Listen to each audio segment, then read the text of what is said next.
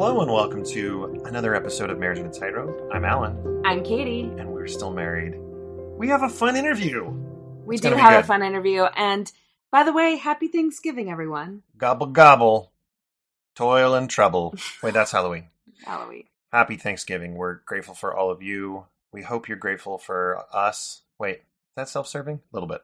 Yeah. A little bit. But let's get down to brass tacks. We only have a couple of announcements before we let you listen to the wonderful Tim and Aubrey Chavez. Here are the announcements. First, we are going to have a Marriage on a Tightrope Christmas party. That's right, we said it. Christmas party on Saturday, December 17th at 6 p.m. Where is it going to be held? Well, that's up to you. That's still a mystery. I wasn't expecting such, I put it out on Facebook. Hey, would anyone be interested in it? And there was a large amount of people that said that they were, and now we are looking for a venue. So if you have a space that you wouldn't mind letting us use, either a home or a business, whatever it might be, and you're available on Saturday, December 17th at 6 p.m., we would love to have it in your space. Email us at marriageonatightrope@gmail.com if you fit that description. Or if you would just like to message us through Facebook or Instagram, you can do that as well. Or if you personally know us, you can just text us. And I will not put our phone numbers on air. 801. No. The last announcement before we get to the interview is next Tuesday, November 29th, a week from the day that this is releasing, but not necessarily when you listened to it. Is the National Day of Giving. And this is the one fundraiser effort, really, that we give the entire year. So you can go on to Facebook and look up either of our accounts. We'll link it in our Facebook group as well. But this is literally the only fundraising drive that we put any sort of emphasis or effort into for the entire year. So if Marriage on a Tightrope has been a help for you personally or those that you know and love, we would love your support. It helps us continue this effort and get really great names like Tim and Aubrey Chavez. And last episode we did was with John and Margie Deland. Next episode we have is Carolyn Pearson. There's a lot of great names that we can get in this space. We don't pay them; they're coming on, but it gives us the motivation to keep going in this work, which we spend a lot of our time on. We really don't do any other type of, fundraising throughout the year. It's just this day of giving that we ask everyone to give. And really, we are not paid any amount of money for this. A lot of it is just our own time and blood, sweat, and tears because we love this community. But it does help us to keep going. And then also to decide what future events we want to have. And it's really helpful. If you don't want to give online on Facebook, you can Venmo us. You can Venmo at Marriage on a Tightrope as well, your donation. And that is just really appreciated. And I know many of you are already donors of the podcast through Mormon Discussions, which is great as well. But if you would like to throw something at us, I think that it's really helpful, needed, and again, helps us keep doing what we love to do. And one thing that we love to do is introduce and interview beautiful, wonderful couples. This episode that you're about to hear is Aubrey and Tim Chavez. They are the hosts of the Faith Matters podcast and part of its executive board, for those that are familiar with Faith Matters. They grew up near Salt Lake City, Utah, and went to both middle school and high school together. Aw, cute. Spoiler. Tim served an LDS mission in Montevideo, Uruguay. How's that for an accent? Yeah, that's pretty good. Thank you. Thank you. And he attended BYU for his undergrad studies before earning his MBA from Harvard Business School. He's a smarty pants and is now an entrepreneur working in Utah County. And Aubrey received a degree in elementary ed from Utah State before teaching fourth grade. She now owns a cake decorating business, and Tim and Aubrey are the parents of 4 children. So we did an interview with John and Margie Deland as hosts of the Mormon Discussions, Mormon Stories, podcast. And we really wanted to shed light on a different group of people. This may be I know that there are a lot of people who were very reluctant to listen to John and Margie's that were active in, and even those who don't like John. But the overwhelming feedback from their episode was that, wow, it was really nice to humanize these people, to listen to their story and understand where they were coming from. And we really had very few comments that were negative, if any at all. And what my hope going into this podcast is that for those of you who are no longer in the LDS Church or who no longer have a belief in God or in a set religion, that you go into their story as well with an open mind, because they have a really incredible story to tell. They came out on a different side than some do. And I would say that a lot of people do. I think that they provide an alternative perspective, which is really, really helpful. But a lot of the things that we talk about are really the same, right? In the marriage, as well as the things that we go through. And, you know, when a faith crisis happens and we ask ourselves the question, how do we continue knowing what we know? And they just came out in a different space. And I just hope that you give them the respect and time that you gave John and Margie to this episode as well. As one who is no longer believing, I loved this episode. Sitting down with 3 other people that do believe differently than me. Great opportunity to learn. I really liked it. So we hope you like it as well. Enjoy our interview with Tim and Aubrey Chavez. And now we would like to welcome to Marriage on a Tightrope, Tim and Aubrey Chavez. Tim and Aubrey, welcome. Welcome. Thank We're you guys. excited. Yeah, great to be here. It's a competition, and we are more excited. I think I am the most excited. I concede the victory to you. Yes. Okay. So I met Tim and Aubrey at a Faith Matters event when I think back when At Last She Said It was speaking at someone's home. Yep. And honestly, I had kind of heard about Faith Matters, but not really had an introduction. That was my first introduction to that group. And then met you, and I think I said to you, hey, we should have you on the podcast. And then it's, you know, kind of like out of sight, out of mind. And then the next big introduction was when I attended the Restore conference a few months ago, and we had like a huge group from Marriage on a Tightrope who went and felt like super inspired. Like I can't say enough about the event itself, other than it was like really what I see church as being in the future, is what I wish it would be. And both of you were so well spoken, did a great job hosting everyone for the 2 days that it went on. And then I was like, okay, bucket list item, I need to get Tim and Aubrey on the podcast. Oh, that's Now, awesome. after this, we can check that off of the bucket list, and you're one step closer to death. Oh gosh. Oh, that was dark. You are dark. Well, you know, Anyway, that's why faith matters. that's why faith So matters. the That's right. The darkness doesn't set in like it has with me. Oh my gosh. Okay. We're going to let Katie run the show. Yeah, I'm just going to shut his mouth the rest of the time.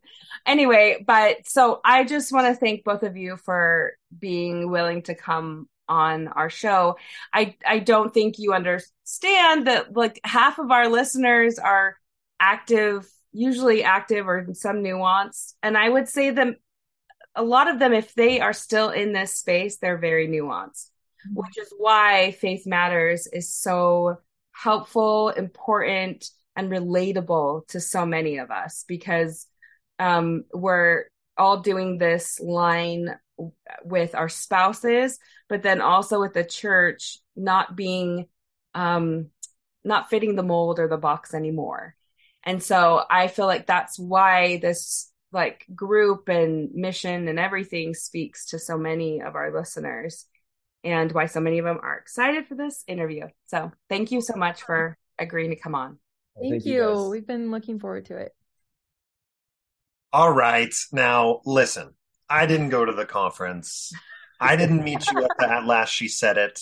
If it would have been called At Last He Said It, I may have been, but probably not still. I mean, that's all men get is at last he said it. That's a good point. I think that's why the podcast exists, right? Yes.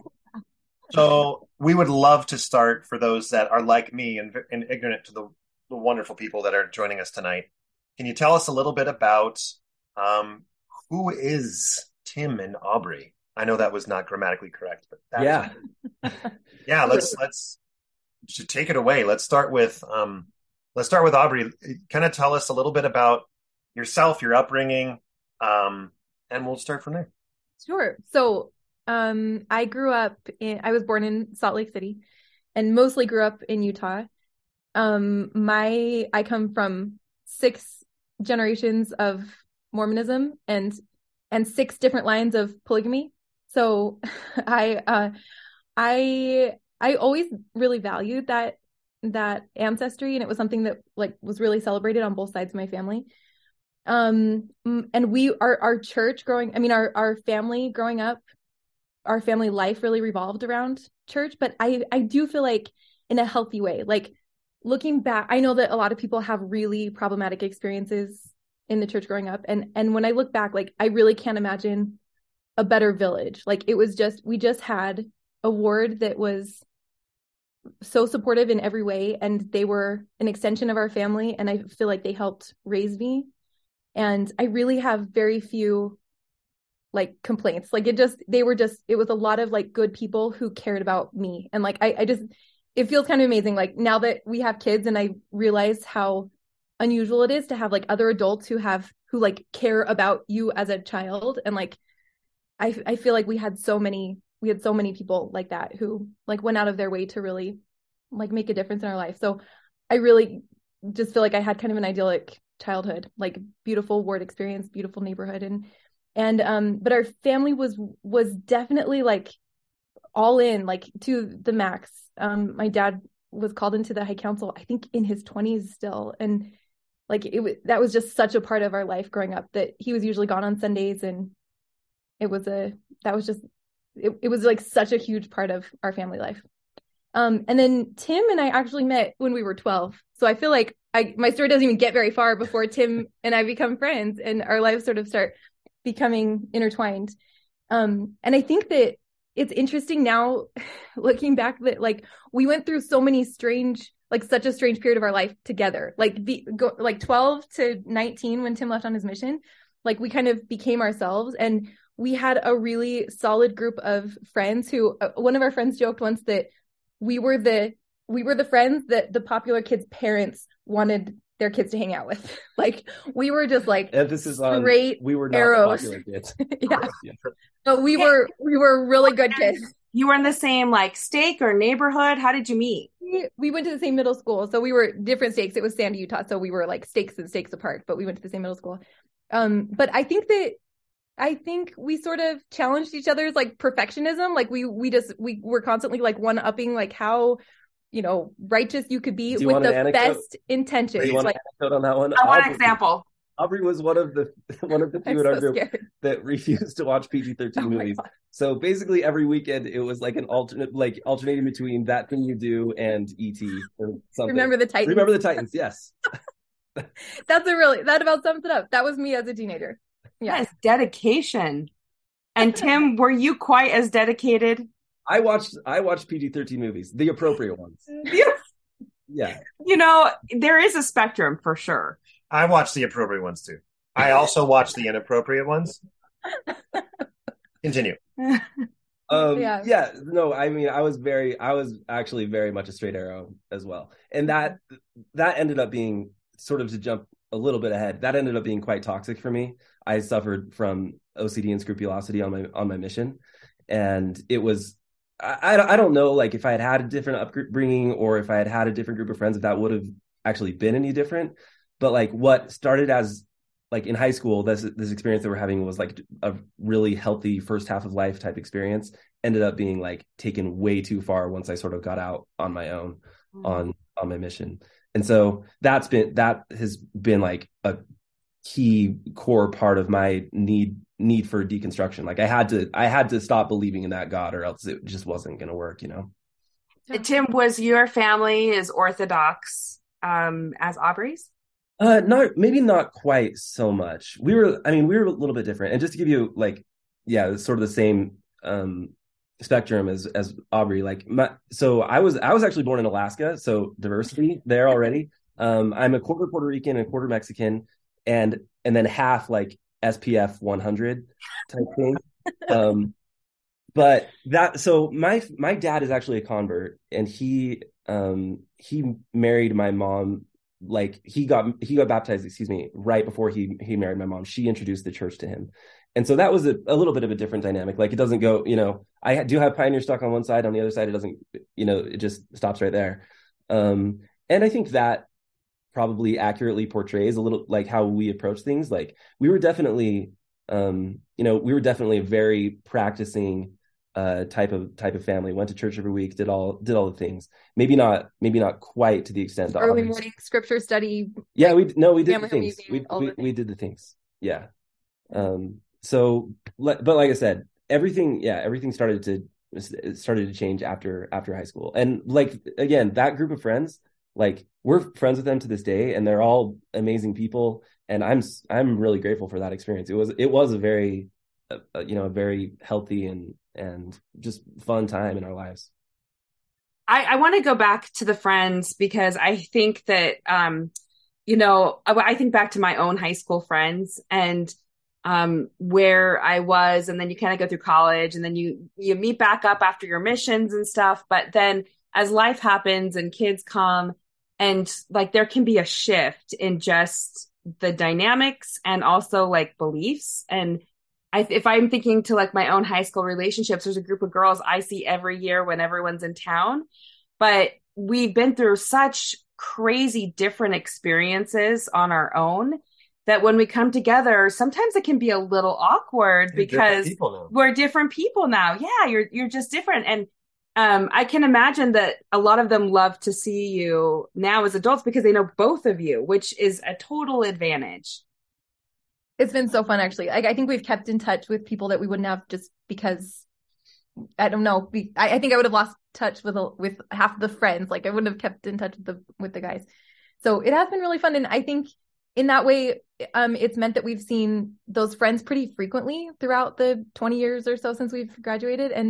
And I definitely feel that like our, life has pulled our faith in a lot of different directions, but I think, I don't know, I really value those old friendships. And I would say, I think, in high school, faith was sort of like a central part of our friendship. Like it was something we were all talking and thinking about all the time. And I think maybe the way that it looks now is that that's less of a conversation because I think we're all over the spectrum. And so that's like not such a part of our life that we really share anymore.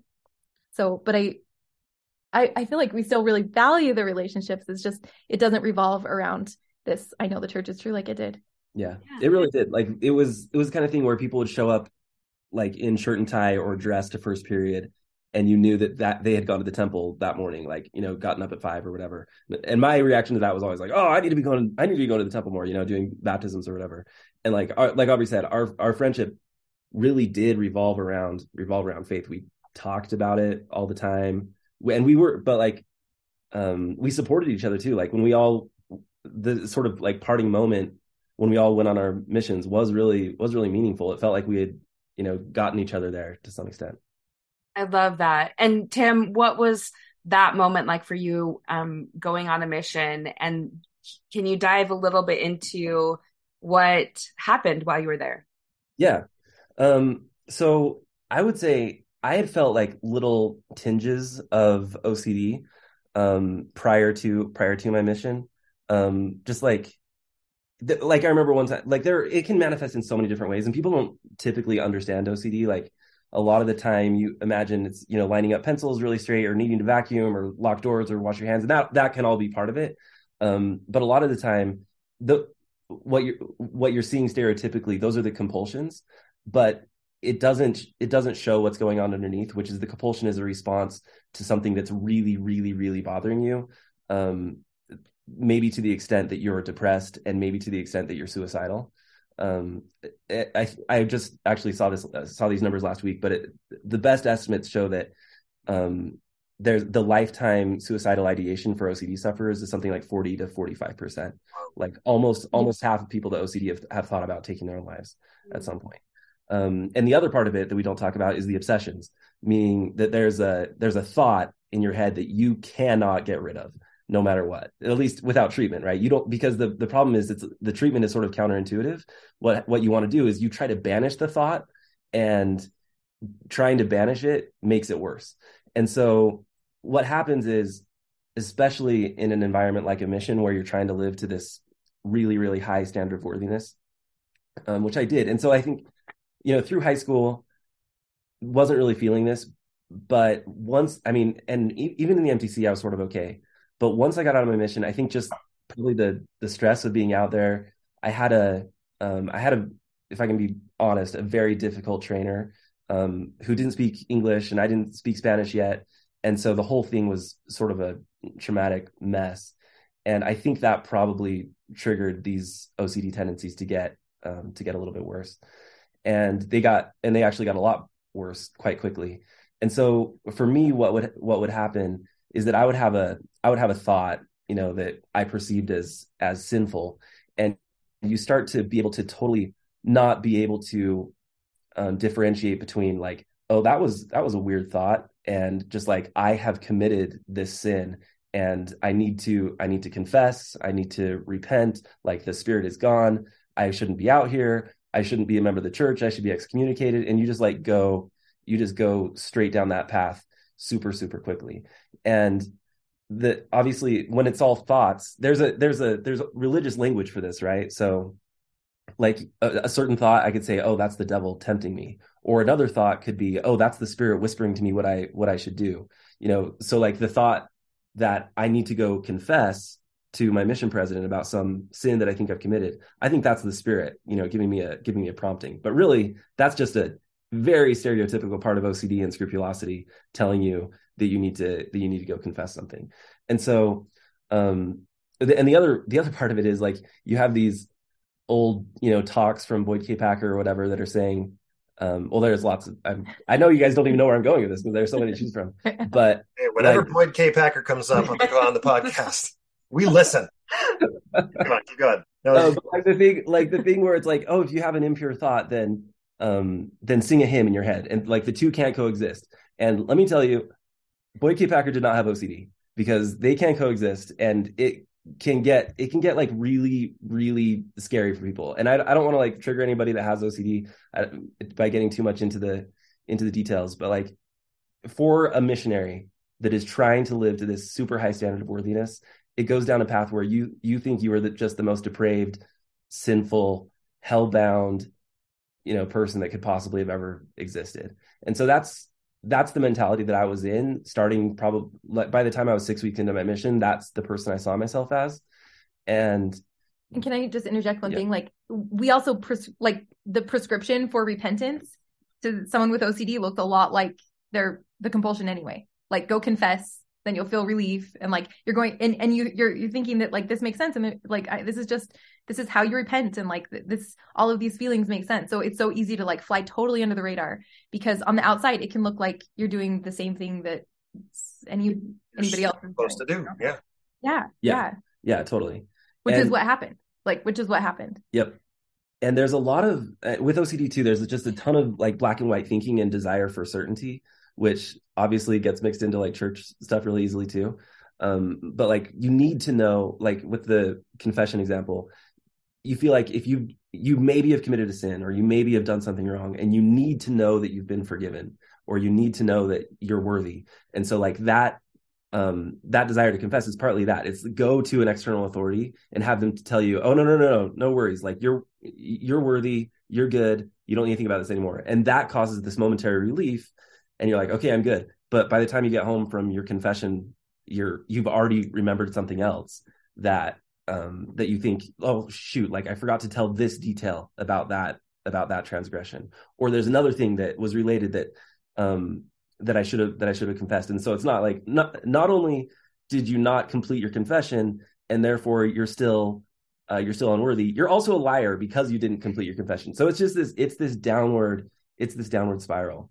And I don't want to be too dramatic. People have had far more severe cases of OCD than I had. And I never had any plans to take my own life or anything like that. But I definitely started to believe that it would be better for me to die than to continue to live. Not only just for my own sake, but like I started to consider I saw myself as so sinful and so depraved that I actually considered myself to be a danger to other people. Like I was worried for my companions.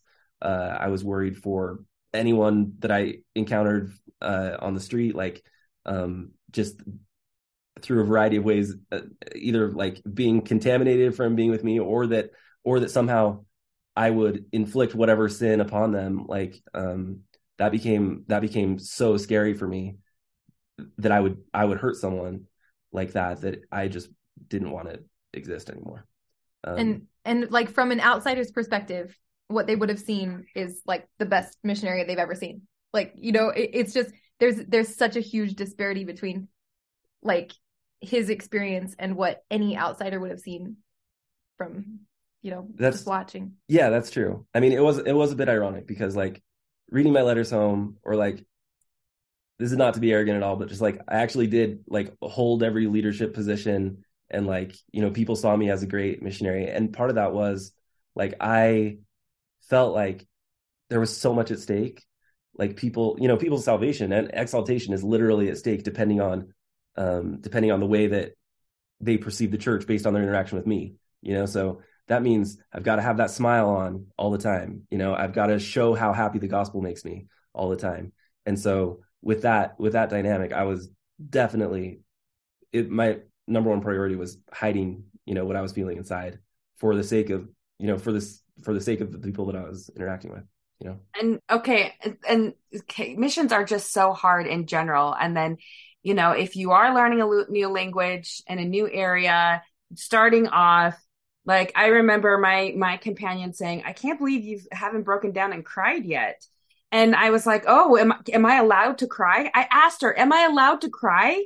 Because it was something that I was like, I didn't know that that's something that we could do as missionaries. So I'm feeling a lot of compassion and sadness for young missionaries, Tim, because the pain is self-inflicted in a lot of ways.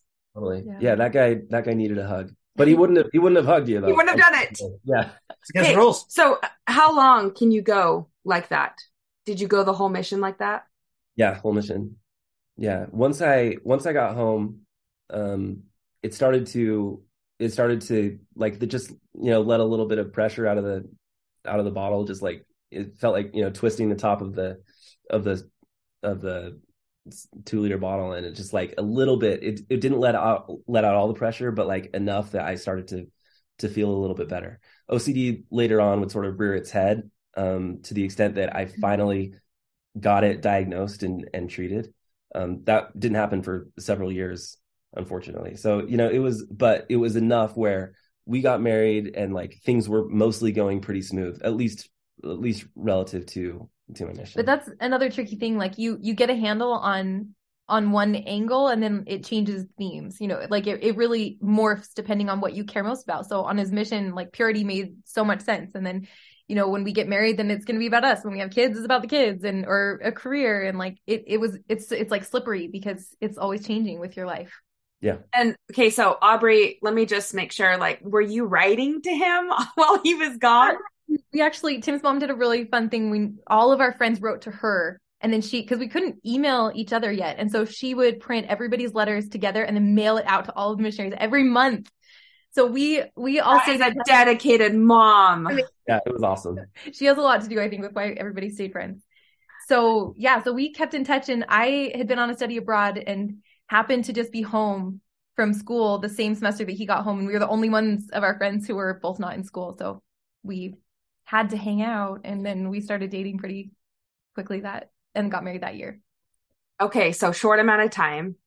Yep. Yeah, so he got home in February and we got married August 1st. Whoa. Yeah. I mean, 6 months. But I think that it makes sense when you've known each other for yeah your whole life. Yeah, totally. And we had dated in high school. Like there was definitely like mutual interest there from the beginning, and so it seemed very natural. Yeah. So I want to ask you, Aubrey, at what point, or do you at what point start noticing some of the OCD, or do you have any sort of like recollection of seeing hints or glimmers of it? Yeah. Are you? Yeah. Sure. Are you okay if I talk about HBS?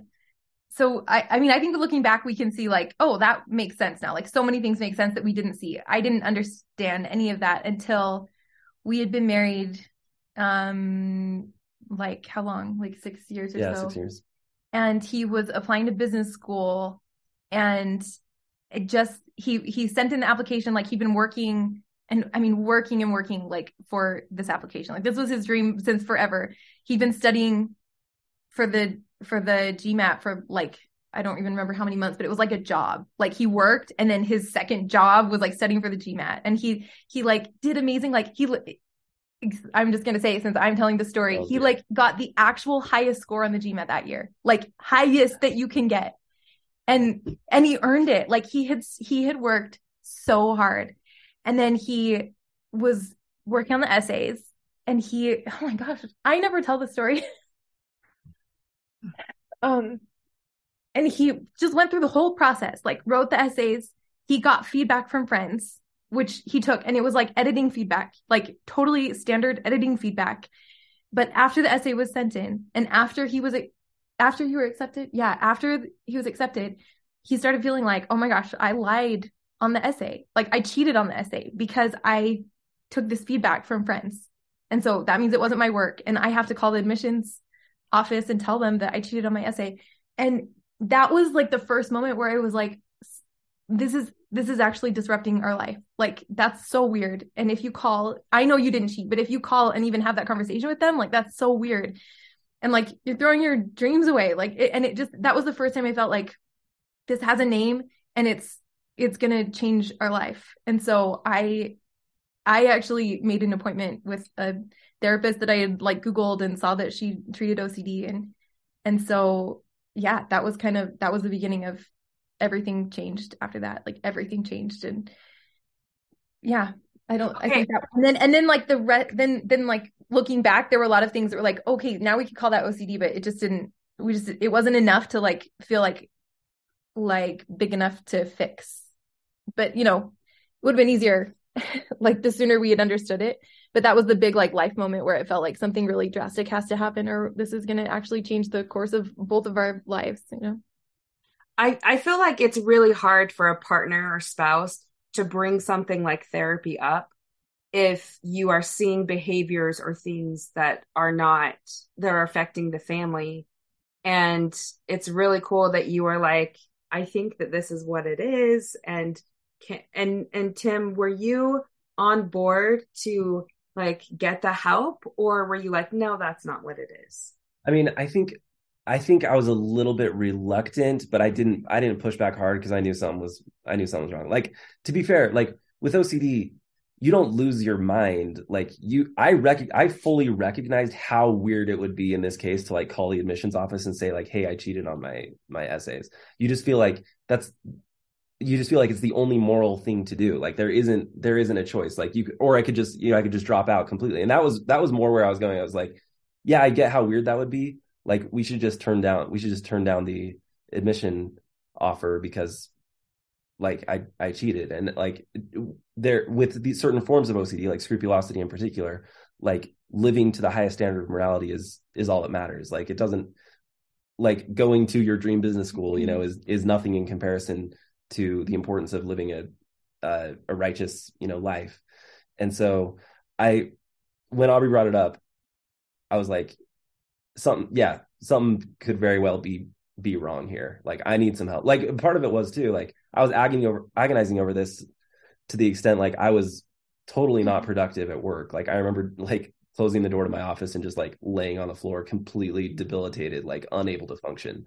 And so like that made it clear to me too, like we gotta do something about this. And so yeah, I think like within days I was there, and things started changing within, I don't know, a few weeks. Yeah. I was just going to add, like, it was also really hard on our marriage too, because the other side of OCD is that like because I didn't understand it either. Like neither of us did. And so what always happened is that I would sort of take on the role of being the devil on his shoulder. Like I was always in the position of like, it's not that bad. It's not that dishonest. Like, it's not like, you don't have to confess this to someone. And like, and that was like, that was hard too. Like I started wondering like, maybe like I'm not worthy of the Spirit in air quotes, you know, like maybe he's more sensitive to something and like, I feel like I'm dragging him down, and like, it just wasn't a healthy dynamic in any way for any of us or for either of us, you know? And so I think it had to get extreme enough that we learned that there was new language for what we were experiencing, because up till that point, the only way I can make sense of it is like, he's more worthy of the Spirit, or like there's just this constant negotiation where I'm always going to be on like the dark side of good, you know, like every conversation I'm going to be on that side, and like that starts to feel bad, you know. And so yeah, I was being very unfair to her in those early years of our marriage, because like most of my like minor sins or whatever, I would confess to her and get her reassurance and that I was okay. And that's not a place to put somebody in. Well, and little did we know too that's just reinforcing the cycle. Yeah, like I am feeding the OCD because he'd bring some sort of confession, and I give him all of the reassurance that no, like everything's fine and you're good, and like that gives relief, and like the OCD is getting bigger and stronger, you know. And so I was always in the position of taking confessions. And so I needed therapy too, to like learn how to just, you know, shrug my shoulders and be like, I don't know, you know, maybe you did lie, or maybe that was dishonest or immoral or whatever, super uncomfortable to say, but it changed everything. It changed everything to like, so that I could kind of step out of that role, and also just to like suffocate the OCD. Like it got better so fast when we learned how to deal with it. Sorry, you didn't know we were going to take this. Yeah. Can I just say though, like, I mean, we've talked about this a few times on our podcast, and I cannot like emphasize enough how much, like how many times we've heard from people in the church who say like, I didn't know that this had a name, and like, this is me. I think it's so easy when you have, I mean, when religion is the thing that you care so much about, I think maybe it's common for OCD to look like scrupulosity. And if it's scrupulosity, it's so easy to just go years and years thinking that you're having the same experience as the person next to you and using all the same words, and never realizing that this is an actual mental illness. Like I just think you could go most of your life without ever noticing, because you only know yourself, you know. And it's just amazing. Every time we talk about it, there's a wave of people who say like, this is me, or this is my spouse or my child, and I didn't know. Thank you for, I mean, we hit record and we never know what's going to happen, right? You've experienced that, I'm sure, as well. And trust us, there are so many of our listeners that have experienced this. We've talked to people, we've interviewed people on this topic as well, and a number of different mental illnesses. So this is definitely on topic, and I know that our listeners will certainly appreciate it. And the whole podcast is like marriage. Like, how are you making things work when things are going not your way, especially the prescribed way? And so it's really powerful that you're telling your story. So I have in my mind this gap of knowledge. So we've learned kind of about both of you. Tim, we focused a little bit on mental health concerns. Into your marriage, you've kind of figured out you're diagnosed with OCD, and you very quickly are able to start resolving some of the impact of that. And then fast forward to you are involved with Faith Matters. There's this big gap in there that I don't know your story. Katie might know a little bit better than I do, but help us get in between those 2 points. So was there some sort of did this lead the OCD, and how that was handled? Did that lead to any sort of impact with your faith? I think I actually do think it's all related. Sure. And jumping to like adding to that question that I want you to address is when I think of like scrupulosity and looking for outside validation, I can see how that can be even like really difficult, toxic, and hard with like church leaders. If that's what the position you were in as a missionary, later. So anyway, yes, go ahead and go with that. Well, I can tell one more mission story, which is like when we first got to the MTC, the first thing we learned to say in Spanish was, "I know God lives. I know Jesus Christ is the Savior. I know Joseph Smith was a prophet. I know the church is true."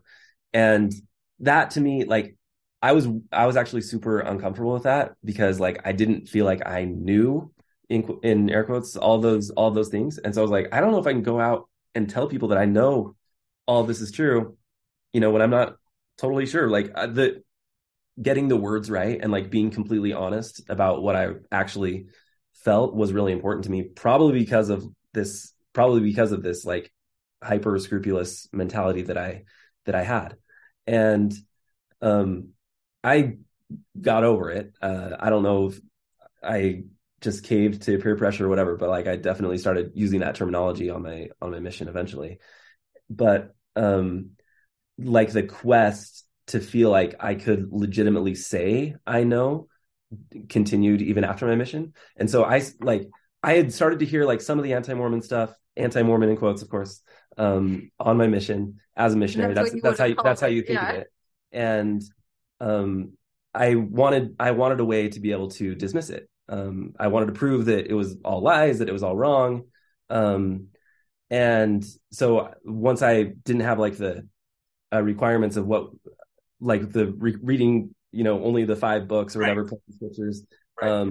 Then I started, like when I got home, I started getting on FAIR's website, other apologetics, reading Rough Stone. Like the stuff that had disturbed me the most was about Joseph Smith. So I was like, hey, like we've got this great historian, knows everything there is to know about Joseph Smith. I'm going to read this book so I can defend the church and defend Joseph Smith's honor. And read the book, and all the anti-Mormon stuff was true. Like it was all in there, Now what about year would this be? So this is 2000, like 2000. I mean, I got back in 2006. And so the research was like going for a couple years sort of under the radar. Like I felt like I couldn't confess to Aubrey that I was having doubts.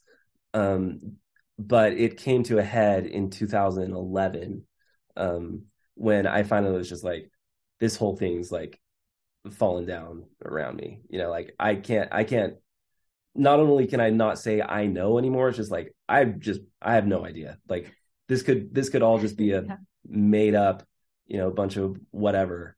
And I felt like at that point I was being dishonest by not revealing it to Aubrey that I was feeling that way, because again, in my mind, and this is a little bit scrupulous potentially, she had married someone that had a strong, perfect testimony. And we got married in the temple. We made a covenant under those, what I then saw as pretenses, and I was not living up to the person that she thought that I was. And so in 2011 is when I finally got up the courage to tell her, not knowing what the reaction was going to be, or if she was going to kick me to the curb or whatever. We had two little kids at that point. I was super scared to tell her, because I mean, and the world has changed. You guys know this more than anybody, but like in the last 10 years, 11 years, like the world has changed so much in terms of like probably what the typical response is to a confession like that. Well, Aubrey, I want to know what like you were thinking, because I'm going to be honest. Like we went through this in 2014, and then we hear from couples all the time coming into this today. It is so hard.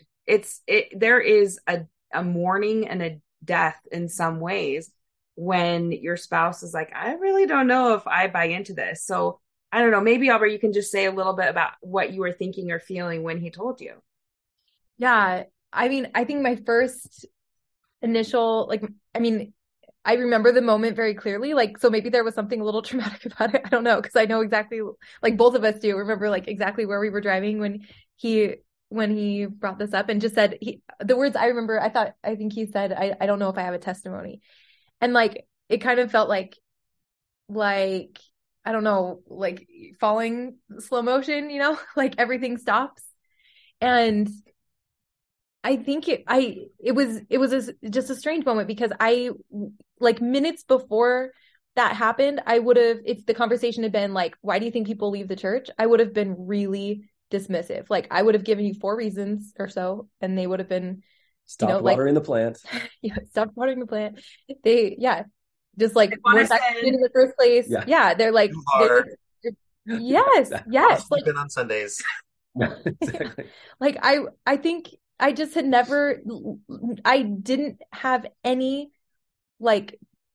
close family or any close friends who had left the church, and it was really easy to just feel very safe in my knowing, because that was the case. Like, it was very easy to be like, those people leave because of reasons that are not like me, and so I'm very safe, and so, but hearing those words from Tim just instantaneously, like all of those beliefs just totally dissolved, because I know him. Like, I knew him so intimately, and had since we were children, and so I knew what he struggled through on his mission. And like, for him to say, I'm having these doubts, like I trusted him so much, and I believed him. I was like, if you're looking into this and like, oh my gosh, maybe the church isn't true. Like, that was like the feeling, like maybe I'm missing something, because if you don't know, like, it's like we were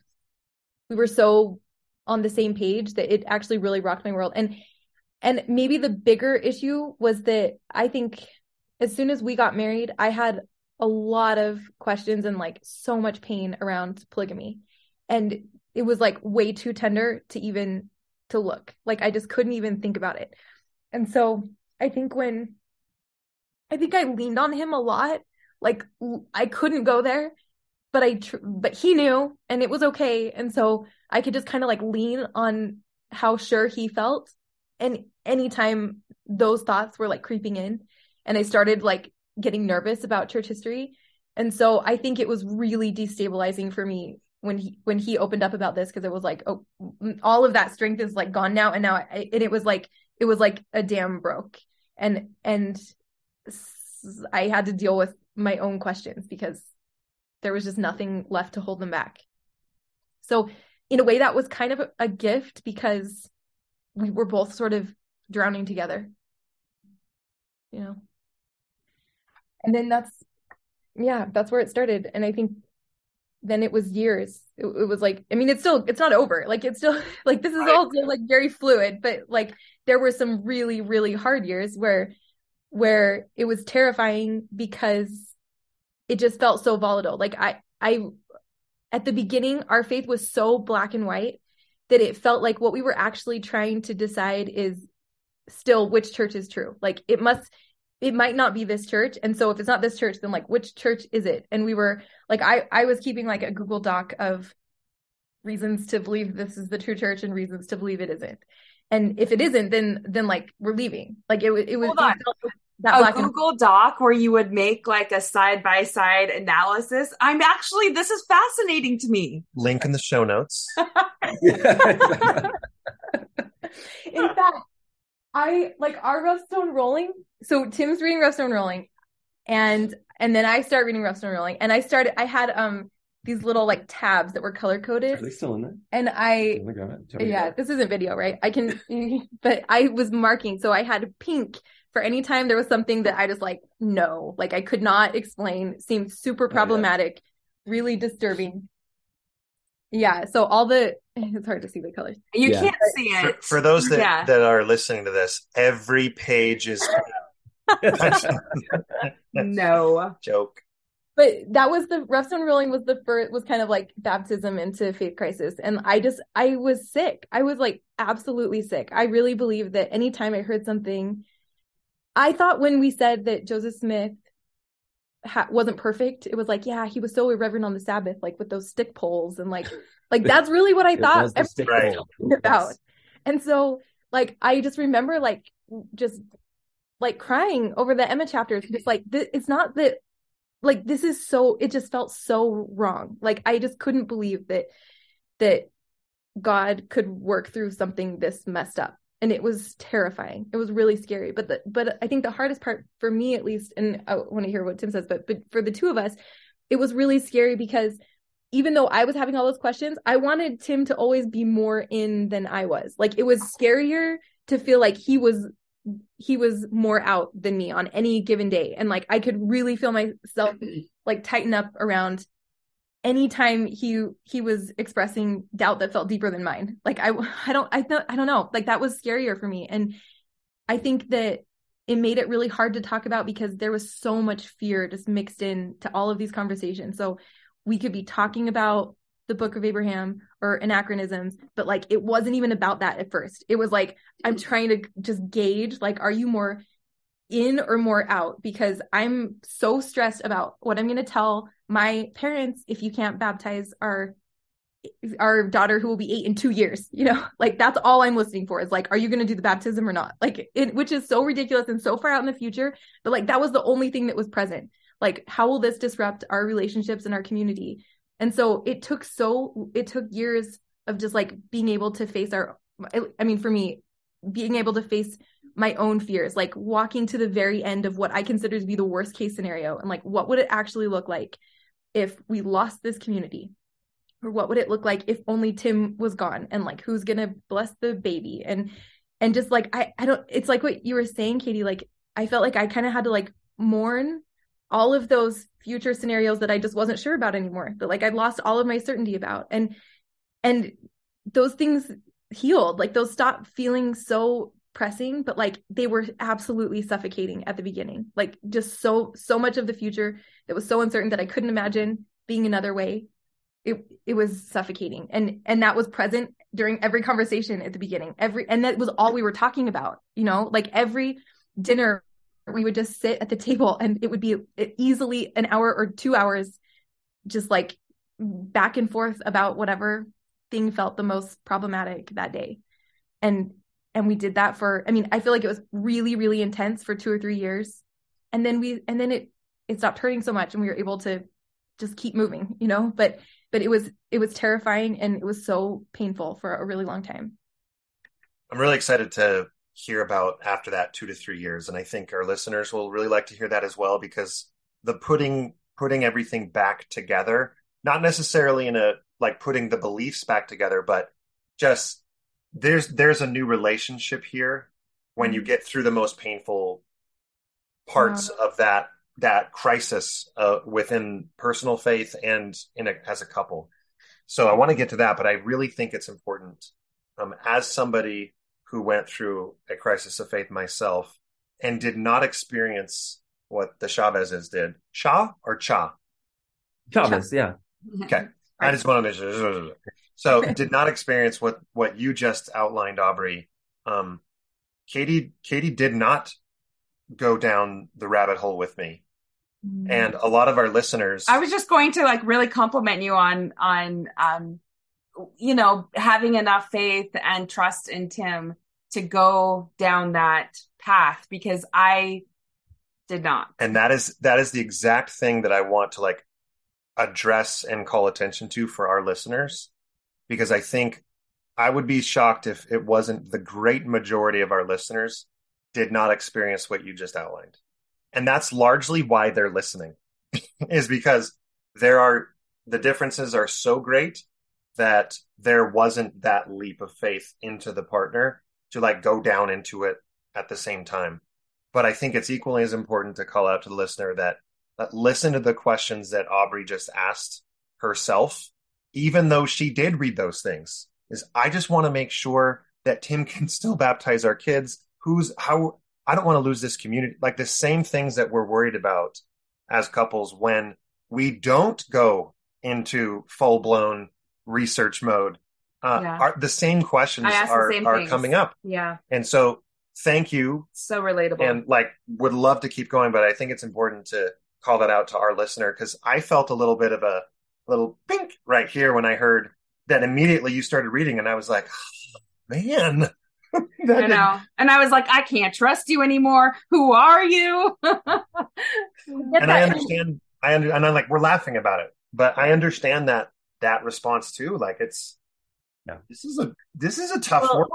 I mean, and can I just say one thing? Like I'm not sure that was coming from a super healthy place. Like I would love to believe that it was really just like that there was so much trust, and like, I don't know, that for the healthiest reasons, I like chose to step into that. But I think that a lot of it was probably like my own woundedness too. I think that like I maybe it's my personality, but I think I really was kind of socialized to just I'm just like have always been very deferential to authority. And in the church, that has looked like men. It looked like my dad, even though I think he would hate to hear that, like, I don't know that I learned that, but so maybe it is just a person. I don't know. It's those 6 lines of polygamy. That's what it is. Like I just grew up very comfortable, like handing over my authority and like being told what to do.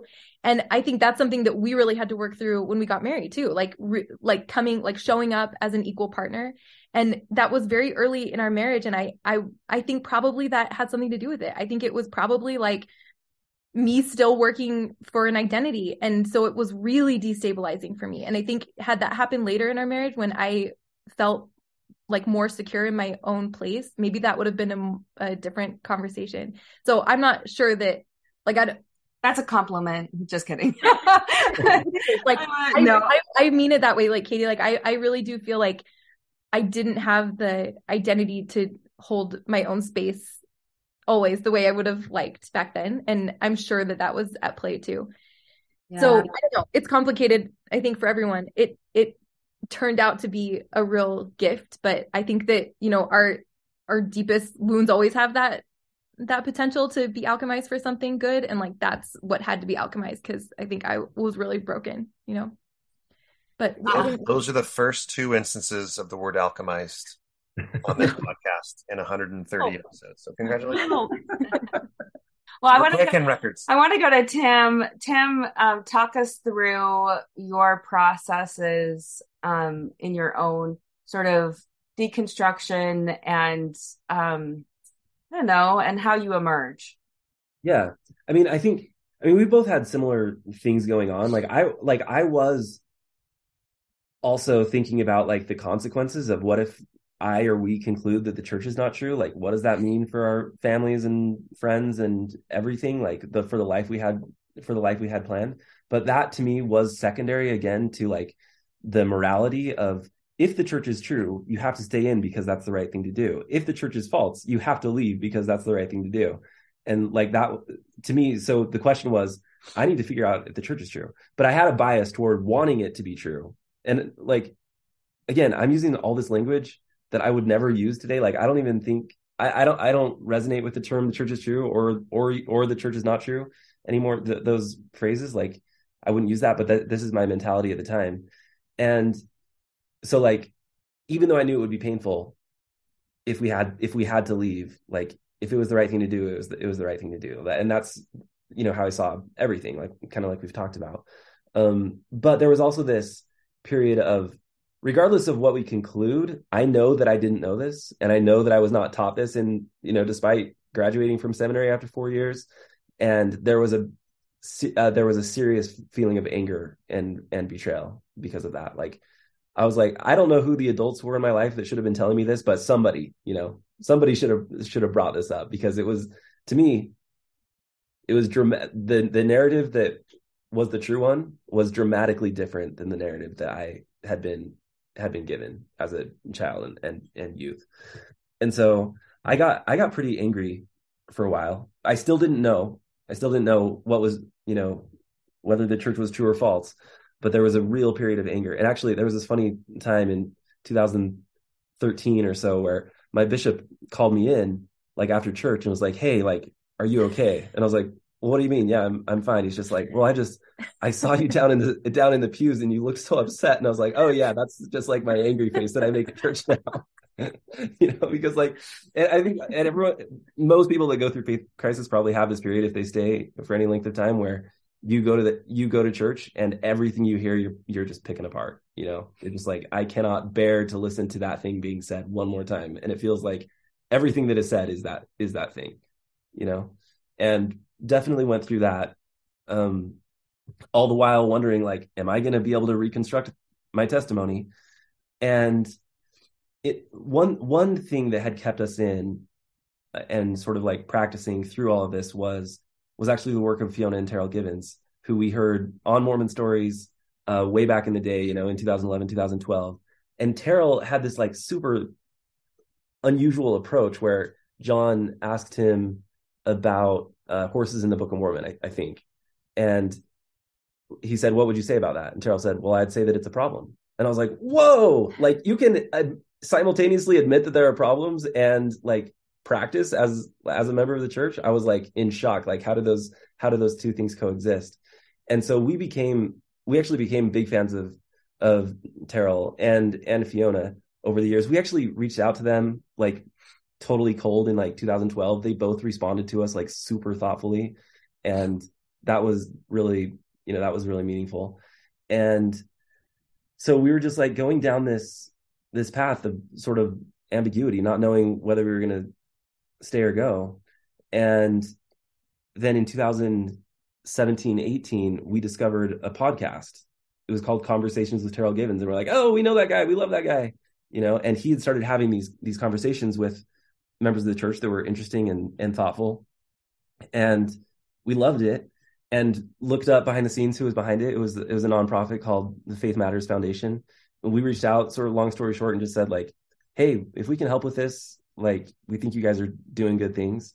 And they, of course, accepted our help. And we got involved and just started like behind the scenes again. And this is still like during sort of this exploratory period. It's like, we don't know where we're going to end up, but we want to help this type of effort within the church regardless. And so like I helped with the website. We started like joining the calls, just like being sort of strategic. They were publishing some, they were continuing to publish podcasts occasionally and publishing stuff on the website, and, just chipped in where we could. But what we felt like was there could be room for a podcast that like explicitly just like talks about these types of things, and takes this type of approach. And what we just need is for there to be consistent content. And so we said like, we could try hosting a few, and it then from there it sort of really spiraled out of control. And now, it's a weekly podcast, and we host it along with some other people that join in and host occasionally. And I will say too, maybe I want to pass it over to Aubrey, but like our perspective since that time, I would say has changed. Like our big like moment of like faith crisis turning into like faith transformation, or like really seeing it as a journey that has taken us somewhere productive, actually has happened since we started working with Faith Matters. I would just add, I feel like between like those, Ellen, the years that you were talking about, like the first 3 that were just where you just like cry through church and everything just feels like an attack. Like it's just the worst. Like it's torture. It's just it was so hard to go to church, and like I didn't want to talk about it or think about it, but also it was the only thing we were talking about and thinking about, and everything that anyone said, like every week it felt like I ended up in tears about something at church. But I think I love this book. Is it Myths of Happiness that talks about hedonic adaptation? Yeah. I really think it's like a time thing. Like you just cannot, my experience was I could not maintain that intensity forever. And like nothing changed. I didn't find the answers, but like I started to feel better. It started to just feel more stable. And the things that hurt so excruciatingly bad at the beginning were still there, but they stopped hurting so bad. And that just felt like, it just felt like time inched by. But like, 3 years later, I wasn't crying all the way through sacrament meeting, and I felt like I was actually experiencing growth again. Like I think there had been growth happening all through that, but it just hurt so much I didn't care or see it anymore. And it felt like the pain sort of subsided, and it was really recognizing that there were valuable things. Like I appreciated showing up and being in this community that was like really where I sensed tension, but like I could feel myself like stretching in a way that I wanted to. And I was having relationships with people who I wouldn't have chosen to have a relationship with, but that felt like because we were friends, I was like extending love and respect in a way that I don't think I was capable of doing before, because it would have been too easy to dismiss. I wouldn't have chosen to be friends, but we were making funeral food together, and like I didn't understand their politics, but I really like learned to love them. And it just felt like over time, what changed was that in the beginning, the only thing I cared about was like, is the church factually true? The one true church? Did God come down and tell someone this is the only true church on the earth? And that's the only thing that mattered. And it just felt like what happened slowly over time is that I stopped being obsessed with that question and really started to believe that I wasn't ever going to find the answer to that question, and simultaneously started really valuing the way I could use church to feel connected to God. And so it just, I don't know, that was like it was like knowing just stopped being a value. Like, I know the church is true, just didn't seem like something that I needed anymore.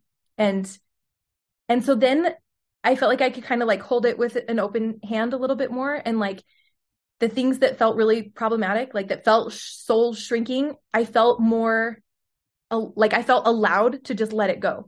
And I think before that, the problem was like, I had to make it work. Like, I had to figure out how polygamy was like ordained of God. And like, how did that mean that, how could women still be the same in that scenario? Like, how could they be equal to men? And like, so it was just like, I was constantly like, the gears were constantly jamming. And it just kind of felt like the shift that happened was that it just felt okay to just say like, that just doesn't resonate with me. It doesn't feel like the God I've experienced. And so I'm just going to let it go. Like, I expected to feel like guilt about that, I guess. Like I expected to feel like I wasn't worthy of the same experience that other people were having in church. And all of that just transformed. Like that just stopped being my experience. I felt like it was okay to just show up and belong and let polygamy go and serve in Relief Society. And I didn't feel like I had to like prove that I was allowed to be there anymore. And for so many years, it really felt like I was constantly needing to prove to everyone that it's okay, that like I'm allowed to be here, right? You know?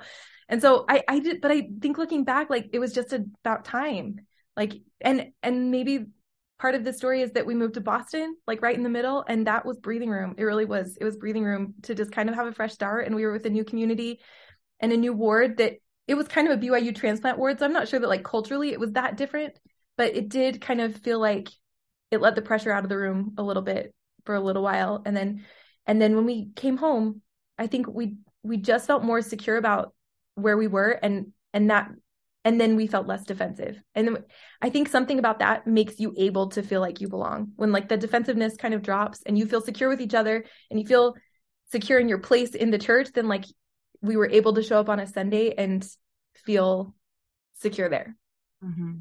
I really love that. I can't help but think that maybe it was made a little bit easier by the fact that you two were doing it together, and some of your goals for staying in served both of you in the marriage. Because, you know, when you get to this stage, if people are listening to us, it's because one is out and one has decided to continue in their faith. And so that can be really challenging for couples when they're no longer on that same page. You know, they're going through their own faith crisis, they're going through in their transition, whatever you want to call it, individually, and you're trying to get to know each other. But I think that many people don't have the luxury of having their spouse who wants to take it to that level of like, let's just keep trying until we can figure it out. But I mean, I think everything still applies in what you're saying. And my next thoughts are, I really love the Faith Matters space because it does feel more progressive. It does feel like there's room for question. There's room for not knowing. And there's room for still a lot of love, you know, with each other and still connecting to God. One of the challenges, though, is I would say advocacy for that in our own families, wards, wherever it might be. And I think you guys are doing, Faith Matters, they're doing a great job trying to help people see that. But for our listeners, do you have any thoughts or ideas on how that can be a more tenable space for them in their own home wards where they're listening and serving and talking every day to the people around them? Yeah. I will just say, Brian McLaren is a guest we've had a couple of times who I really resonate with. And something that he said, I think maybe in Do I See Christian? Is it Do I See Christian, his latest book? he talks about creating spaces of grace. And what he means by that is like finding a person where you can be really free to just talk about your faith.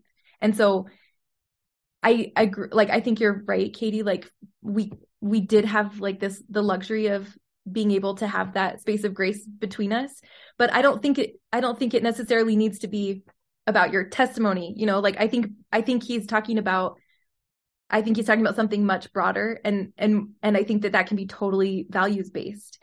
And when you're able to just talk freely, like with all of your authenticity, like have some safe space where you can be totally authentic, then you can kind of like start creating that feeling of belonging. But I don't think you can do that. I don't think you can just show up to your ward and expect to feel that. Like, I think he's totally right that like it has to start with one other person, and then like your circle expands a little bit, and you may find a couple of other like-minded people who may not agree totally, but who feel like really safe spaces.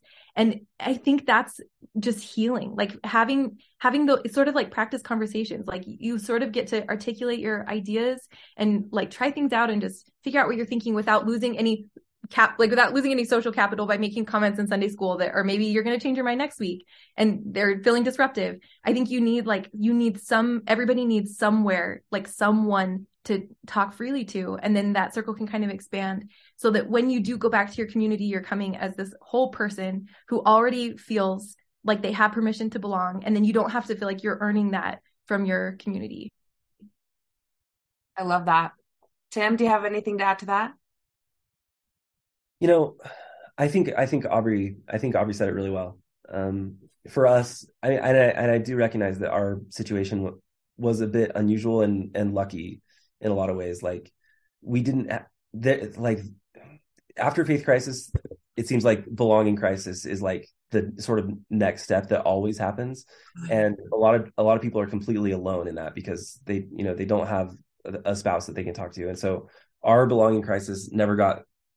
We're so, again, so lucky, like it never got smaller than the two of us. And when you have just one person to talk to, then it really can change everything. And you can start to construct those larger and larger circles again.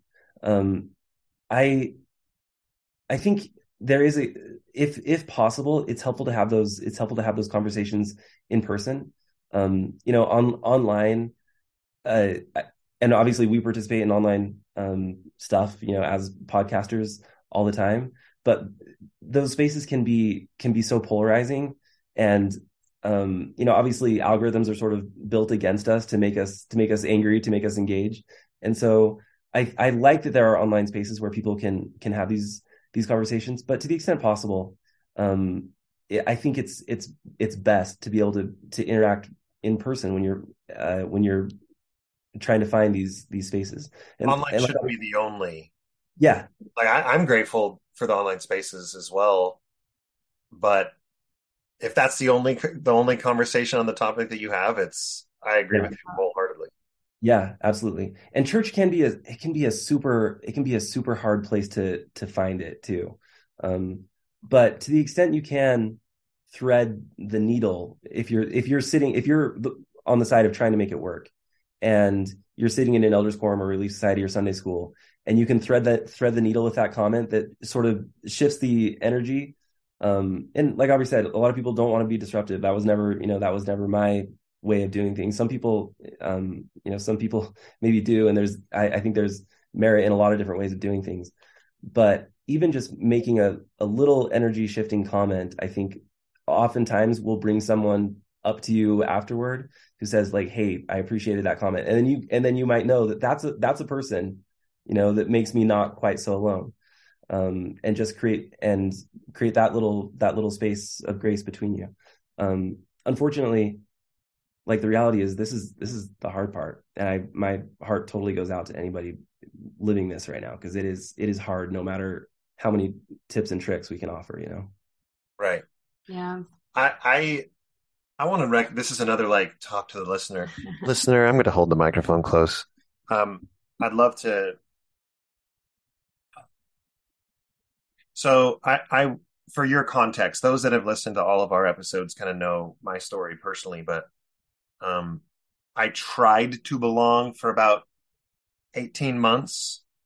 And I think it is important to point out, because again, I'm hearing from the ears of both the person that tried to make it work for pretty strongly for a good period of time, and the spouse who is hearing how you're talking, and they're still in, and they're wishing like, oh, I'm going to make sure that my non-believing spouse is going to listen to this so that they will try again. And I think it is important for one of the four of us to let the words come out. Some people don't want to belong anymore. Yeah. And that's okay. I don't have a desire to belong in the church community anymore. I don't. I can still go. I went to church not this Sunday, but the Sunday before. Mm-hmm. It was fine. It was fine. Like you said, Aubrey, there wasn't a lot there. That pain wasn't acute. I still heard the things that I didn't love to hear, but it doesn't sting. And it's like, it's fine. I can do that. And on the opposite end, I still want to belong. I still feel that belonging. And it is hard being on, so to say, like the edge of the inside, right? But I've told Alan, I've tried to not want to go. I have tried. And for me, it's just not what I want. My heart is like wanting to be at church. What? Mid-episode homework assignment for everyone listening. Pause the podcast right now. Go listen to My Own Soul's Warning by The Killers. This is the anthem of this pod. We have actually had a podcast taken down because we used that episode in our 100th episode.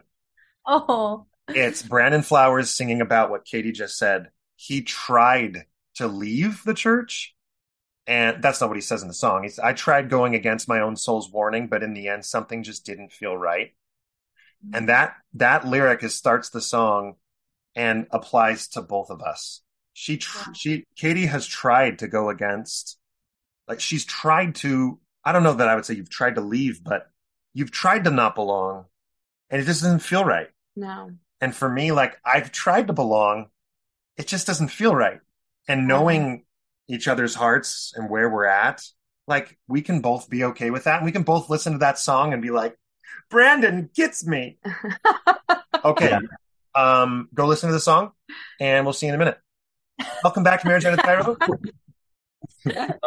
I just want to say thank you so much, Alan, for voicing that. That was so needed, I think, in this conversation. And it reminds me, like, I want to emphasize to people, whether we don't know them or we happen to, and they're listening to this, like we don't have any agenda for them, and like we don't need them to stay or to go or to do anything like that. Like we love you regardless, and like I don't mean that in a cliched way. Like I think like respect that you know what you should do. Yes. And I have had such good experience. Like the best experiences that I had with people when I was like in the thick of faith crisis were people where I felt that they didn't have an agenda for me. Like it's almost impossible, I think, to have an agenda and be fully loving. Typically there's some sort of manipulation, as good as the intentions might be, when there's a need for a particular outcome from another person. And I want to emphasize that's I hope that we're not coming from that point of view. Not at all. And Alan, what you said, just it struck me right in the heart, and I really, really appreciate it.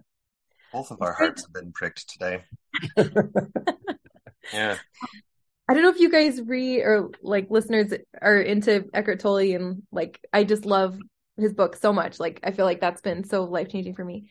But it kind of makes me think, I really think that if there's a purpose to our life, like it must have something to do with learning to stop the resistance, like learning to really exercise radical acceptance. And I just feel like that's something that comes to mind now in any context, like any context where there's suffering. I just love this idea of like letting go, like recognizing what I'm resisting and just leaning into it. Just like, what if I just like completely relax into this idea and let it go? And so I like just thinking about like how those dynamics bring up different resistances. Like we feel like in the context of faith crisis, there are a million different things that we're going to feel resistant to.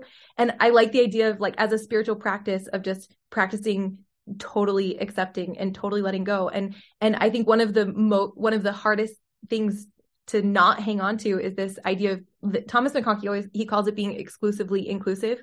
Like sometimes we redefine what inclusivity means and we get like so rigid around who's like inclusive enough. And then we ironically become so exclusive around how inclusive everyone is. And like, we're listening for all these like cues about who passes our test. And like, we're becoming a mirror image of the things that we're judgy about. And so that's something that comes up for me all the time. Like I feel resistant to someone being allowed to leave or to leave cheerfully or like leave and have a really, like productive or maybe even like feel more spiritually grounded when they leave. Like I've noticed, in as many different people as there are, like there are things that I'll feel resistant to. Like I still hang on to this idea that like I want to know the prescription and like I want to know that I'm doing it the right way. And so it like causes some dissonance when someone is finding a way to feed their soul that is different than what I know. But I think it feels like such an important part of our growth, of my growth, to recognize those resistances and just like totally pause and like accept it and like totally let go of the resistance in like the deepest way. And I love when new things like this come up and recognizing like, oh, this is like making me feel really tight about this thing and I don't know why. And like it feels like a gift.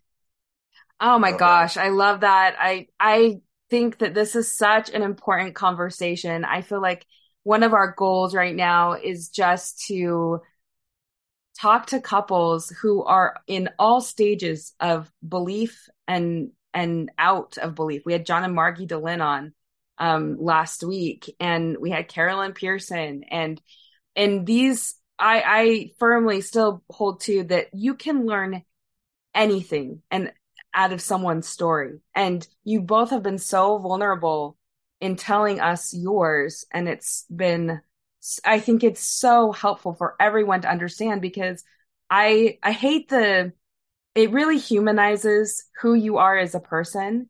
And so often we just judge and mischaracterize people. Oh, they're in the church still. They are blind. They are sheep. And I want to just squash that, because people have their good reasons. And it doesn't mean that we have to judge what those reasons are. But the second we stop listening because they are so-and-so called in or so-and-so called out, that's when our progression just stops. We cannot go further when we are unwilling to listen to other people on either side, wherever they are. I love when you spit truth. It makes me happy. You're sexy when you spit truth. Oh, gosh. Oh, sorry. Audio podcast. It's getting late. I add to one really quick thing. Like, I really feel this, like, I think we're pretty unequivocally in and engaged right now. And I do, like, I really do love the experience that we're having. Like, I feel so grateful for, like, how this is feeding our spirituality right now and, like, our actual connection to God. But one thing that's so hard is, like, offering that belonging to people who I very quickly judge to be too simplistic. Like, there are people who are engaged in the church who don't care about the problems that were so important to me for so many years. And it's really hard to offer that belonging to them too. Like, you are totally allowed to be here in all of your simplicity and without your questions. And, like, it's just funny how it flip-flops. Like, for a long time, I didn't want them as part of my Sunday experience. And it's been like really soul expanding to just try to offer the belonging that I've wanted forever. Like, let this person in their simplicity be here and love them so much the way that I've always wanted from them. And I really think that's such a healthy version of our community, and is, like, such a healthy practice. It's just so hard to like be okay with that, be okay with someone who isn't asking the questions. And it just feels so ironic because all this time, like all these years, I felt like, no, you're pushing me out. Like you're telling me I don't belong.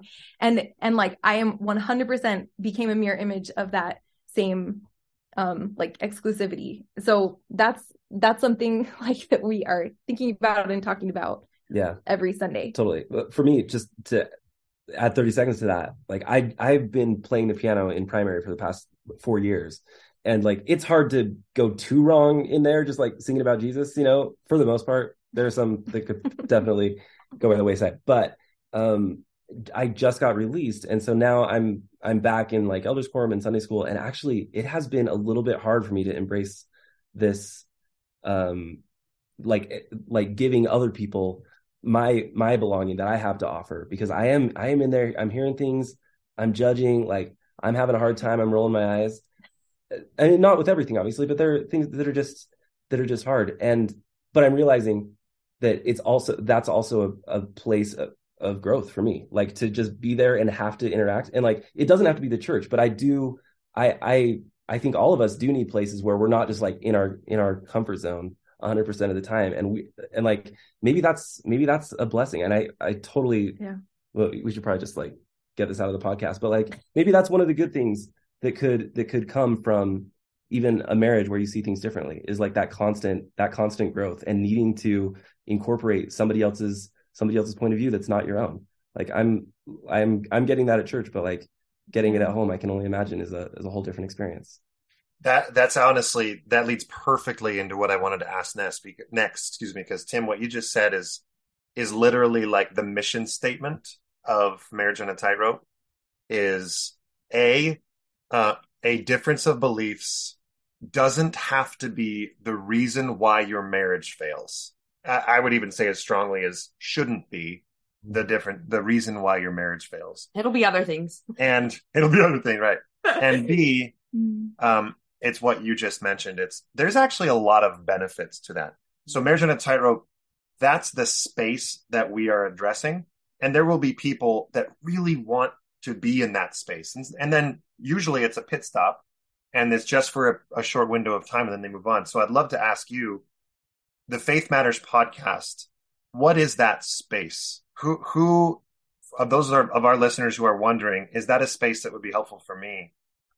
Can you define the Faith Matters podcast space and what you're hoping that your listeners get from it? Yeah, I think if we had to boil it down to a single word to describe the space, the word that we would want to use is expansive, probably. Like sometimes people think of the podcast as progressive. We actually don't think of it in those terms so much. We think of it as expansive as possible. I think one of the symptoms, quote unquote, of faith crisis is that, and this is a good thing probably, like God, the idea of God that you've lived with for most of your life starts to feel really, really small, like way, way too small. And to the extent that there is a God must look really different and much bigger and much more all-encompassing than what you've imagined previously.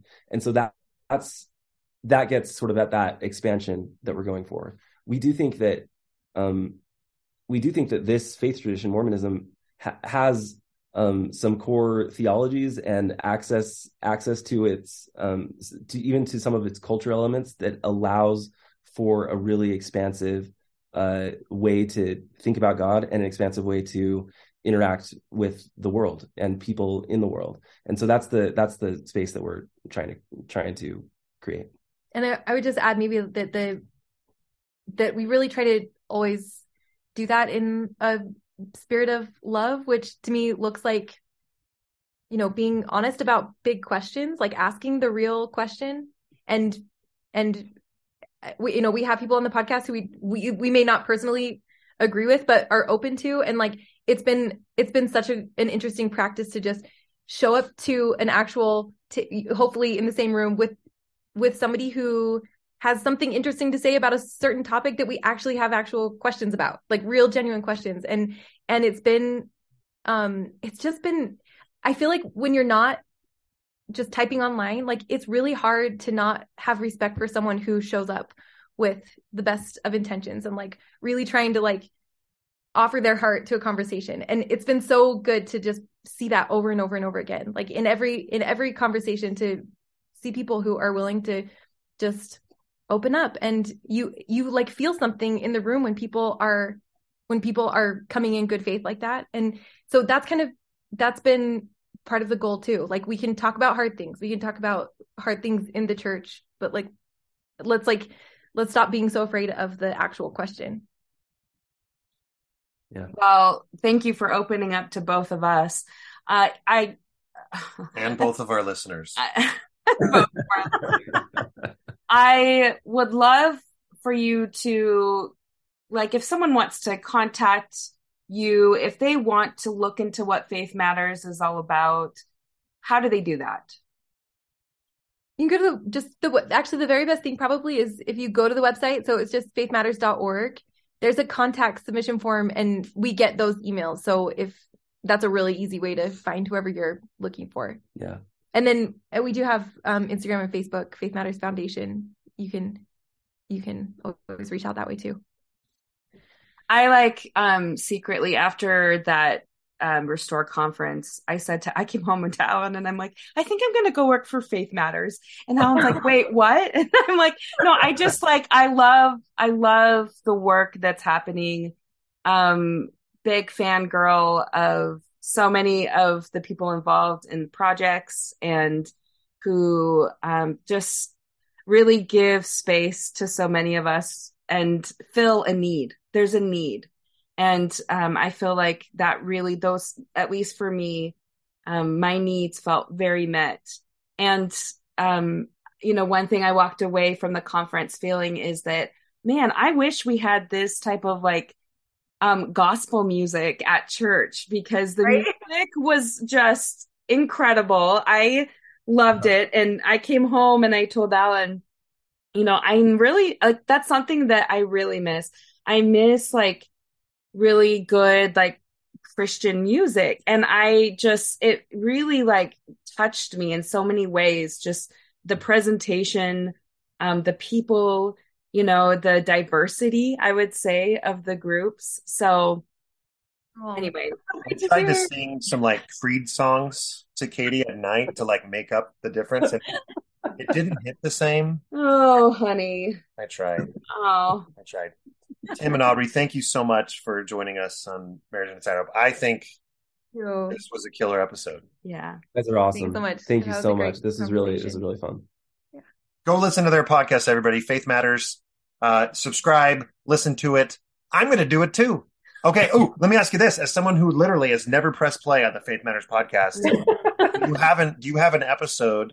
I'm going to drive to work tomorrow for 30 minutes. I can listen to a 45-minute podcast on 1.5 speed. So what episode should we listen to? You had to pick one episode. Okay, yeah. Imagining a 4-Stage Church by Brian McLaren. Yeah. Ooh, okay. Imagining. Wait. You're saying Patrick Mason or you're saying Brian? Oh, okay. Sorry. Imagining 4-Stage Church, Patrick Mason, and then Brian McLaren's Do I Stay Christian? They kind of. Do I Stay Christian? Is that what you said? Do I Stay Christian? Okay. Yeah. So those episode numbers. Do I Stay? Alan needs that one. Kidding. I had to put it in. Is there an episode number for the? Okay, 135. That's Imagining a 4-Stage Church, and then let's see, Christian. Okay, I'm going to cheat and say one more. Oh, 134, 135. Doesn't get any easier than that. Michael Wilcox. The other one that I would say is there's one from Michael Wilcox, which I think it's episode 80 something, 84. It's called God's Many Voices. 85. And he goes through the different holy books of other wisdom traditions, and it is super interesting. It's amazing. He brought a stack of books like this, and he just went through one by one. This is my favorite part of the Quran. This is my favorite part of the Bhagavad Gita, and it was amazing. Very cool. Very cool. Okay. Same question to you, Alan. What's your go-to? We have to listen to this. Our go-to episodes. I haven't thought about that in years. I really like episodes. I think it's 29 and 30. For those that didn't listen to everything back here, and if you would want to go look, we had 2 episodes pretty early on where I did a solo episode saying, here are 6 things you can do for your believing spouse for those that don't believe. And then Katie followed it up with the same for the non-believing spouse. That's amazing. I thought that was a really fun one. I don't know. There's been so many. The rest of them are garbage. Don't waste your time. But there you go, everybody. 3 episodes from Faith Matters, and then if you have time, those 2 for Marriage on a Tightrope. Thanks again, everybody. Thanks again.